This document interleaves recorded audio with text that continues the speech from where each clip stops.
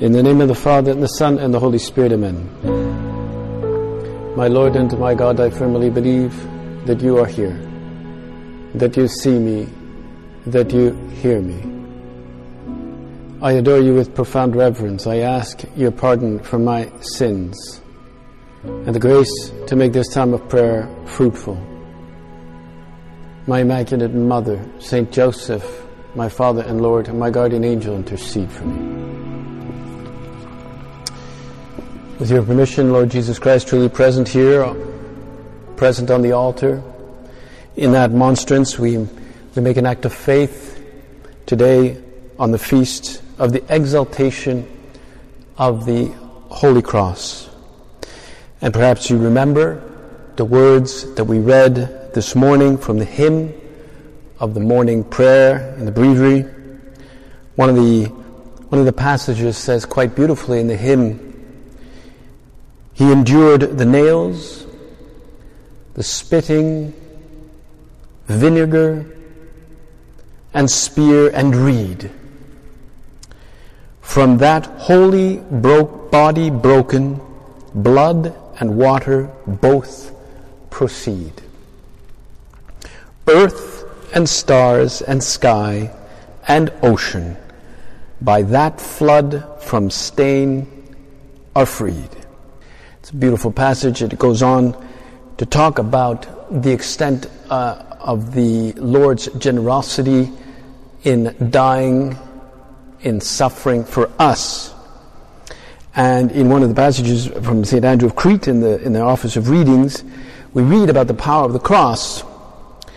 It says, and if you would understand that the cross is Christ's triumph, hear what he himself also said. And he quotes there from our Lord himself, from the Gospel, when I am lifted up, then I will draw all things to myself. And so St. Andrew says, now you can see that the cross is Christ's glory and triumph. I will draw all things to myself.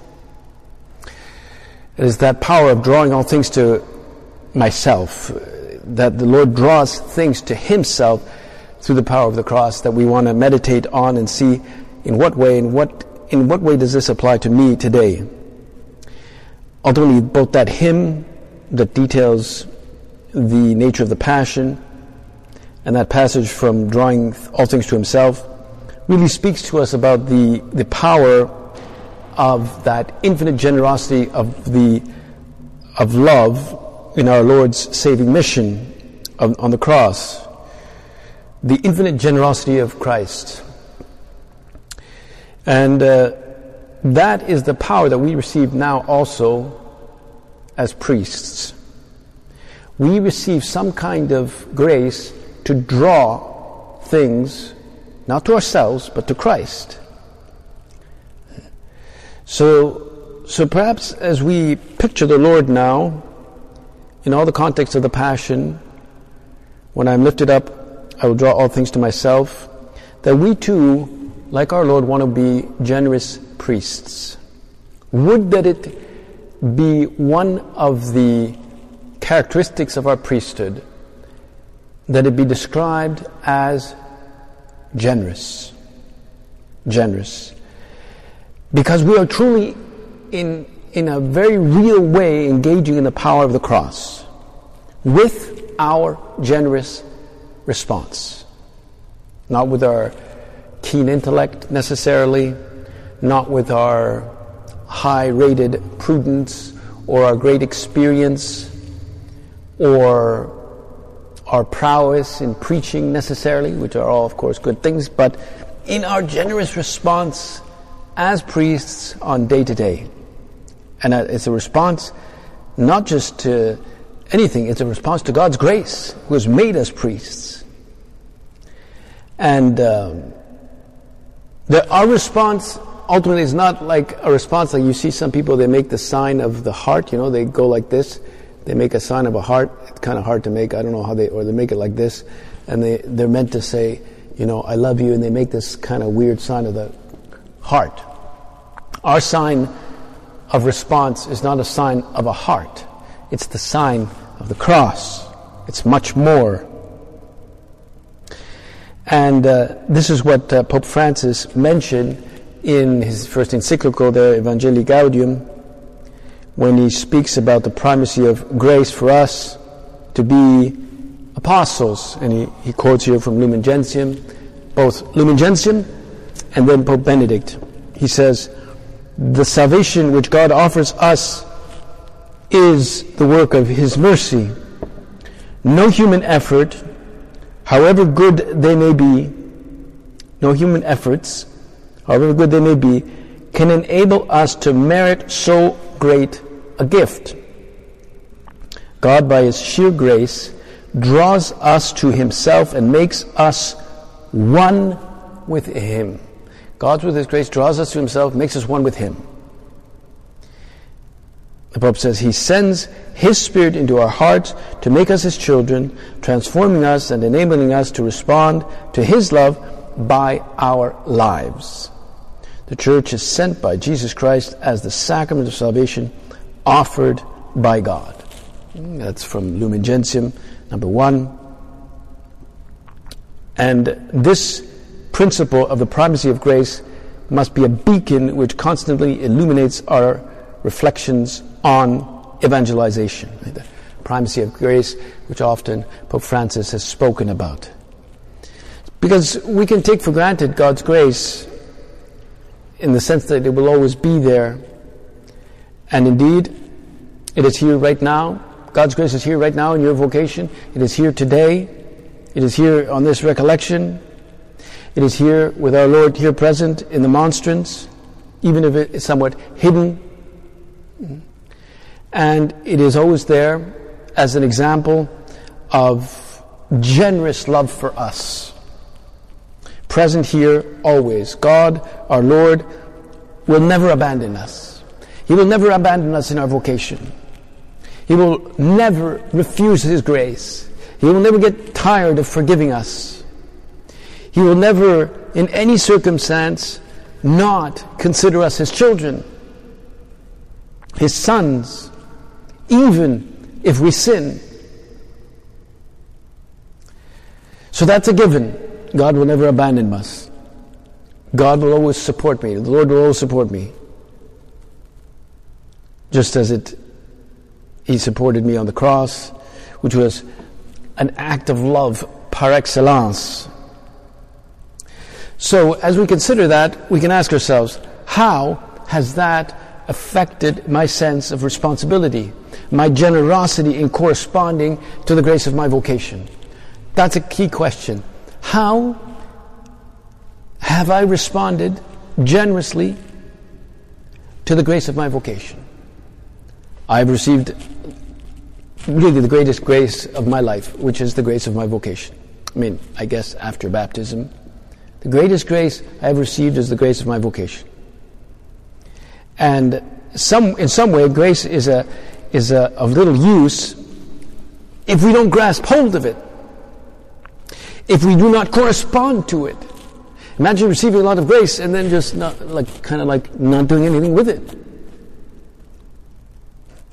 God does not want us simply to be effective robots.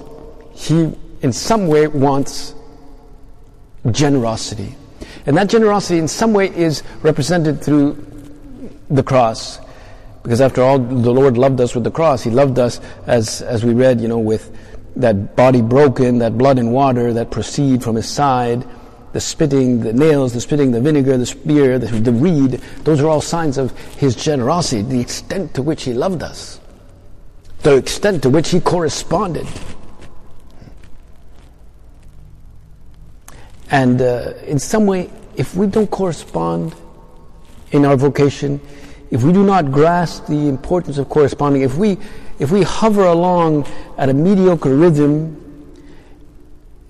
in some way our vocation becomes very ineffective. It's as though we no longer become the priests that the Lord wants us to be. We know He wants generosity.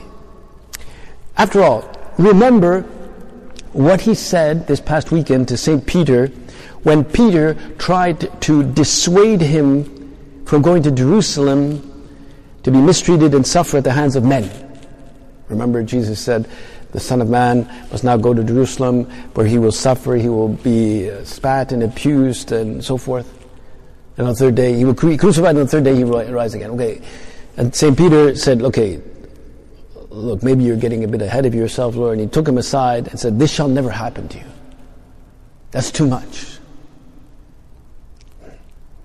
He had an image of the Messiah as triumphant, that will battle the Romans, that will conquer the Romans, and give us victory over the Romans. And we know the words of Jesus, get behind me, Satan. It's as though he's saying, if you're not ready to embrace that kind of cross, that kind of generosity, get behind me, Satan. Because ultimately, it doesn't mean Peter is Satan, but he was succumbing in some way to the thought of Satan. The thought of Satan is kind of allowing life just to go along triumphantly, where nothing much is demanded of us. Indeed, where we go from one triumph to the next. So we have to ask ourselves, has there been in the last month any kind of mediocre response in which it could happen that it'd be said of me what our Lord said of Peter, get behind me, Satan. Get behind. Those are very strong words. Very strong words. I remember when I was learning about the faith back in the early 80s, I was still a Protestant, and I was planning on becoming Catholic, but I had not yet become Catholic as such. And my friend told me, well, for you to become Catholic, you at least have to go to my church, which was a Protestant church. It was called the People's Church. The People's Church. And he had me go to this service, and afterwards there were a whole bunch of Protestants waiting for me, friends of his, that were former Catholics. And they were very intent on convincing me that the Catholic Church was not only wrong, but part of Satan's ploy to get us all to hell, according to them. And I remember talking with them, and I said, well, look, Peter did declare to Christ when he was asked, who do you say that I am? He did say, you are the Christ. You are the Christ. In other words, Peter did declare the true identity of who Christ was. I said, this was with the very little formation that I had at the time. And then one of the guys said, yeah, but Jesus said of Peter, you are Satan. Which means that all the popes are Satan. Every single pope is Satan, Satan, Satan, Satan, Satan. So unfortunately, I didn't have a response to that, But it is in a certain way true that we are falling into that trap when we are not generous in following the Lord on the cross. Think perhaps also of that tremendous scene in the Gospel of St. Mark, in Mark 11, the account of the barren fig tree. Jesus had been precisely in Jerusalem, and he had gone into the temple, and then he stayed out in Bethany. On the following day, when they came from Bethany, he was hungry. The hunger of our Lord. Imagine that. And seeing in the distance a fig tree in leaf, he went to see if he could find anything on it.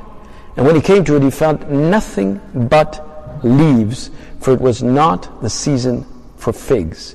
And he said to it, may no one ever eat fruit from you again. And his disciples heard it. And they must have been quite struck by this. And they were impressed by this cursing of the barren fig tree. And likewise, the absence or maybe the death of the fig tree would symbolize judgment. It would symbolize rejection. Symbolically, the tree represented on the one hand, the spiritual deadness of Israel, who while externally, outwardly very religious, like those leaves, with all their sacrifices and their ceremonies in temple, was spiritually barren because of their sins. That perhaps was one of the ideas that St. Mark was getting at. And but it's also addressed to us, that lack of fruit in our life, the lack of generosity. This is what St. Josemaria says. These are hard words indeed. May you never bear fruit. How must the disciples have felt, especially if they consider that it was the wisdom of God who had thus spoken. Jesus curses the fig tree because in it he has found only appearance of fruitfulness. Many leaves. Let this be a lesson to us. There's no excuse for being unproductive. Some might say, I don't know enough, but that is no excuse. Or else, I am unwell, I haven't talent, the conditions are not right, my surroundings. These aren't excuses either. How pitiful the man who adorns himself with the foliage of a false apostolate, who has all the outward appearance of leading a fruitful life, but is not sincerely attempting to yield fruit. It looks as though he is using his time well. He seems to be getting round to organize things, to be inventing new ways of solving all kinds of problems. But, this is St. Josemaria, but he has nothing to show for his efforts. No one will benefit from his works if they have no supernatural content. Let us ask our Lord that we may be souls who are ready to work with a heroism that proves fruitful. A heroism that proves fruitful. For there's no lack of people here on earth who, on being approached, turn out to be nothing but large, shiny, glossy leaves. Foliage, just foliage and nothing more. Meanwhile, many souls are looking to us, hoping to satisfy their hunger, which is a hunger for God. And we must not forget that we have all the means we need. We have sufficient doctrine and the grace of God in spite of our wretchedness. Well, many people are looking to us, and they have to see in our lives, the lives of priests, a life of generosity, a life of correspondence. How can I do that? How could I correspond to the grace? Well, we can begin each day with a real determination to give away all our little treasures that we may accumulate. Little treasures of our time, our little joys, give away our alms, our abilities for others. The Gospel tells us that there were so many people coming and going that the apostles didn't even have time to eat. Didn't have time to eat. They must have gotten hungry. What is clear is that our response to our vocation cannot be partial. We cannot say, I'll give myself, yes, I'll give myself, but 60%. Or at least it's better than 50%. I'll give myself and my vocation until it works out, until I don't get too tired.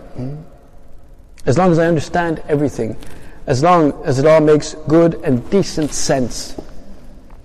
There are some people who don't understand, some priests who don't understand certain decisions of the hierarchy, even certain decisions of the Pope. They don't understand them. It doesn't make sense to them. It's crazy. They refuse sometimes even to obey.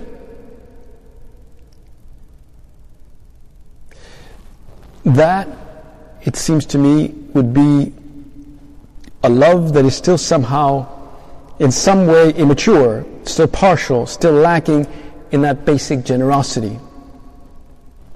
It would, in a certain way, be a mere foliage, like that that fig tree. After all, if we only give of ourselves when we understand, when it makes sense, how is that truly an act of faith? We cannot bypass generosity. We cannot bypass the total gift of self, of ourselves. It doesn't matter if I suffer somewhere along the line, if I don't get the parish that I want, if I don't get the task I like, the responsibilities that I think I can handle. I will always serve you, Lord, no matter what. Perhaps the best thing we can do in front of our Lord here, whom we are praying in front of in the Blessed Sacrament, and we're celebrating the exaltation of the cross, the raising up of the cross, the finding of the true cross. We can make that decision, never to refuse God anything. Never to refuse God anything. And if I make that decision now, that declaration, if you like, now, that can be a great source of peace, a great source of generosity, because it is an act of generosity. Never to refuse what happens in my life, whether it's the people I live with, whether it's the illness that God permits, the events that occur, the corrections I might get, the humiliations I might suffer. Every event in my life is like an invitation, an opportunity to greater sanctity, an opportunity to greater fidelity. We cannot say I will be faithful as long as people around me are smart and kind, and I get my eggs in the morning, I get my coffee in the morning, I get my 2 cappuccinos. As long as I get my sports and my rest. To be generous. How have I been truly generous?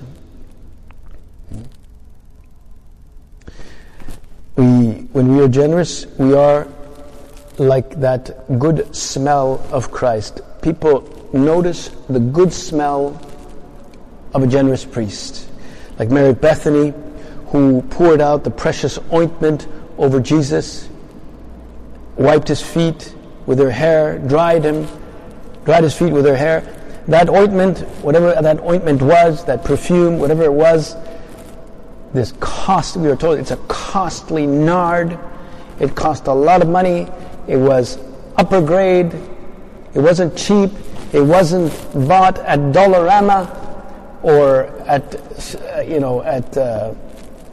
Walmart's.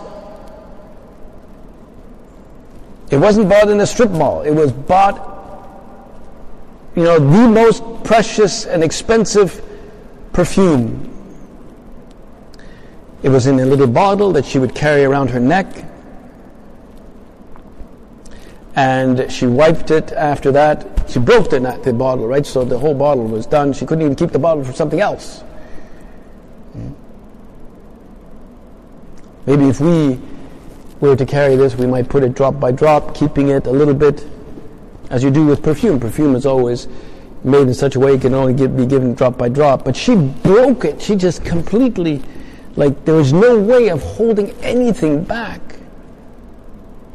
And that's what Pope Benedict said about the life of Pope John Paul II. I believe it was on the first anniversary of his death. He said that with his life, with his energy, with his dedication, with his generosity, John Paul II's life was like a broken jar that filled the entire church with this precious smell, this smell of sanctity and holiness that the entire church, experienced in his life. You could see it when he was older and tired. He's never said no to our Lord. And Pope Francis has spoken often very demanding things about priests. He wants us to discover that art of accompaniment, which is often also a sign of generosity, but knowing that we have the grace to do it. It's not simply the task of sitting next to a bed and doing our job.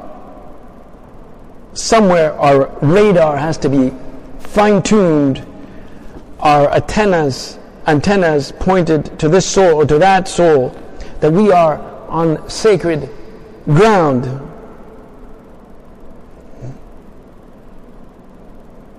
He spoke a lot about this, the art of listening, that we're not simply bystanders in the lives of others. The greatest correspondence to grace for us will be our final perseverance. And, well, we can ask for this grace now, and we can ask it for our brother priests and others, of course. Final perseverance. It would be so sad that we should have been generous and then fall in the end and somehow in our retirement end up somehow becoming selfish and focused in on our little things, on our health and our little interests. Maybe we will be very weak and we can't do much, but that's fine. We can still be generous. We can still offer our pains, even maybe the loneliness that we might suffer if we're left alone. We can even suffer that or offer that. There was a story of a guy he was told by his doctor that he had cancer, and so he searched for his last will and testament, and he brought his son and his daughter in, and he told them that he had cancer, and then they read the last will and testament, and they wept together, and both these children realized that their father had worked all his life to ensure a secure future for those that he loved. He had worked hard, and now he was dying. But what he had left them, this financial security, what have you, this was his legacy. That was the legacy he was leaving them. So we can ask, what is the legacy that you will leave? Is your life a legacy of generous response to grace? What will you indeed, you and I, me too, what will I leave behind? Some people just leave debts. Will I only leave a photo of myself on the parish wall? That's what I looked like when I was younger and unafraid? Maybe our work in the parish, in wherever we are placed, can be like a laboratory of generosity, where I don't count the hours in acts of service, in the apostolate, in prayer for this person, in intercession for this parishioner, in going out. A laboratory of generosity. I know an engineer who studies how to build buildings to make them earthquake proof and wind proof. And some of the long, or rather the very tall buildings, he makes them in such a way that they resist to these gusts of wind. And Toronto is a place that has lots of gusts of wind, and they have to be engineered in such a way that they stay stable. And they have to do these tests, these laboratories, where they make the foundations and so forth move, and to see how strong they can resist. How strongly can you resist? How is your laboratory going? Some people punch in at work, and they know that when they're paid their work, and then the clock is ticking, but then when they punch out, they relax, they live for themselves. We never really punch in or punch out. We're always, in some ways, we're always priests, as we know. So let us ask the Lord for this grace of generosity. Our Blessed Mother will help us. She'll guide us in this beautiful endeavor, so that we really leave behind a legacy of generosity, of correspondence to grace. This is what she did.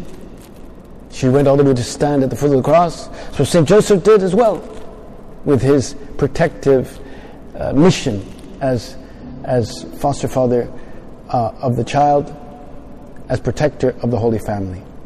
He will intercede for us now in this year of St. Joseph, so that we correspond as God wants us to correspond in this year of grace. I thank you, my God, for the good resolutions, affections, and inspirations you've communicated to me in this meditation.